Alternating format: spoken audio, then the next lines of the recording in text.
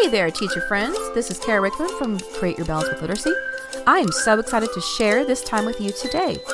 I'm a 22-year veteran teacher, turned coach, mentor, and trader to help teachers develop their craft in teaching cross-curricular. I cannot wait to share all of my tips and tricks with you today. Are you ready to take your classroom to the next level? Let's get started.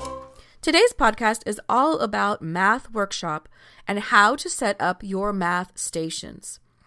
If you've ever wanted to start Math Workshop with math stations but didn't know where to start, you're in luck. I hope this podcast will help you gain the confidence, organization, and tools to help you succeed. Are you ready to get started? Let's go. Here are some questions that you need to ask yourself about starting Math Workshop. How long is my math block? How many kids do I want at each group? What activities do I want to have? What manipulatives do I need? How many minutes should I make for each rotation? Do I have math literature, anchor charts, and a calendar? How many math rotations do I want to manage? These are some things that I think are relevant to what Math Workshop is and isn't. Math Workshop is not a curriculum, just assessments, same level for all students, using the same activities or games, using the same manipulatives, taught in less than 90 minutes, unorganized chaos, crazy transitions, a free-for-all, just whole group, just small group, and it's not engaging for students. Math Workshop is a framework. It can be used with any math curriculum. It's taught in 90 minutes or more. It's organized classroom management, having smooth transitions with 4 to 5 different rotations. It's differentiated. It includes calendar time. Taught whole group and small group. Introducing new skills and reinforcing the old skills. Taught using math literature and anchor charts. Integrating technology. Taught using songs, chants, and poems. Taught using your standards, of course. Using your pre- and post-assessments to drive your data for your groups. Teaching responsibility, how to clean up and how to put away, and time management. Working together and team efforts. Playing and teaching each other using accountable math talk. Using the skills taught from the lesson in different ways to understand the math concepts. And above all, having fun and being engaged. So here's a rundown of my math block. First, I start with calendar, which is 5 to 10 minutes. And then I have a whole group mini lesson. My mini lesson is about 20 minutes long. During the mini lesson, I go over the new skill on the smartboard. My students have their whiteboards on their laps on the carpet. We're practicing the new skill. And then I will read a math story for the day. We touch our schema and we say, why is the story about math? And while I'm reading the story, they have to make an inference about why the story is about math. And they are writing down something on their whiteboard about math. It can be a number bond. It can be an equation. It can be a picture. It can be place value or anything about math that they want. And after that, I will introduce what they're going to do for math journal and independent practice. So each rotation is 10 minutes long. I have independent practice, teacher table, math tubs, journal, technology. My whole math block is 90 minutes long. Do you have your favorite math manipulatives that you use? I sure do. My favorites are the holiday erasers from Target. You can use them with tons of math games and switch them out for each holiday. The kids love them.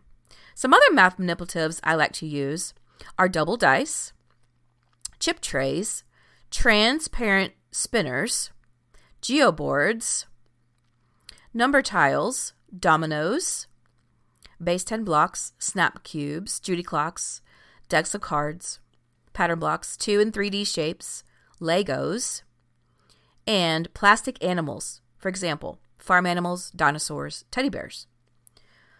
If you haven't used any math toolboxes before, I highly recommend having them for fast finishers. They can count, add, subtract, sort, compare, measure, and more.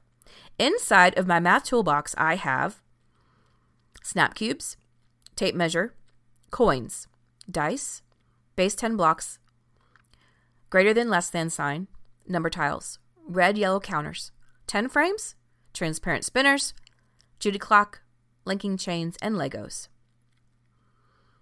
The students know whenever they finish their work and they still have extra time in their rotation, they can go get their math toolbox and they can explore their toolbox. I always begin my math block with my calendar. So here's my routine. I start off with today is, yesterday was, and tomorrow will be.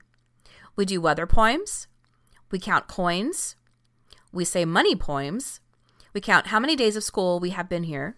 We sing the continent song, the 50 Nifty States song. We tell time. And then we talk about unknown numbers using the Reckon Rec. In the portal, you will see under the weather thematic unit are my weather poems. I love, love, love using math literature during my math lesson. There are a ton of great math books out there. We always, like I said, touch our schema and say, why is the story about math? And then they have to respond on their whiteboard.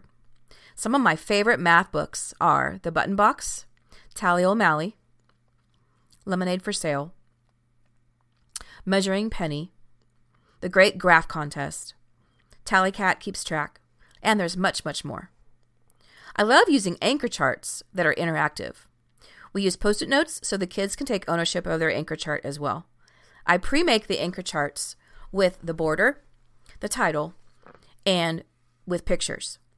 The students all have their Post-it notes and they respond on the Post-it notes and then they post them on the anchor chart. This way, they still feel like they are making the anchor chart themselves. Okay, launching the workshop, day 1 through 5. I always start with manipulatives. I use bear counters, pattern blocks, Legos, snap cubes, or erasers.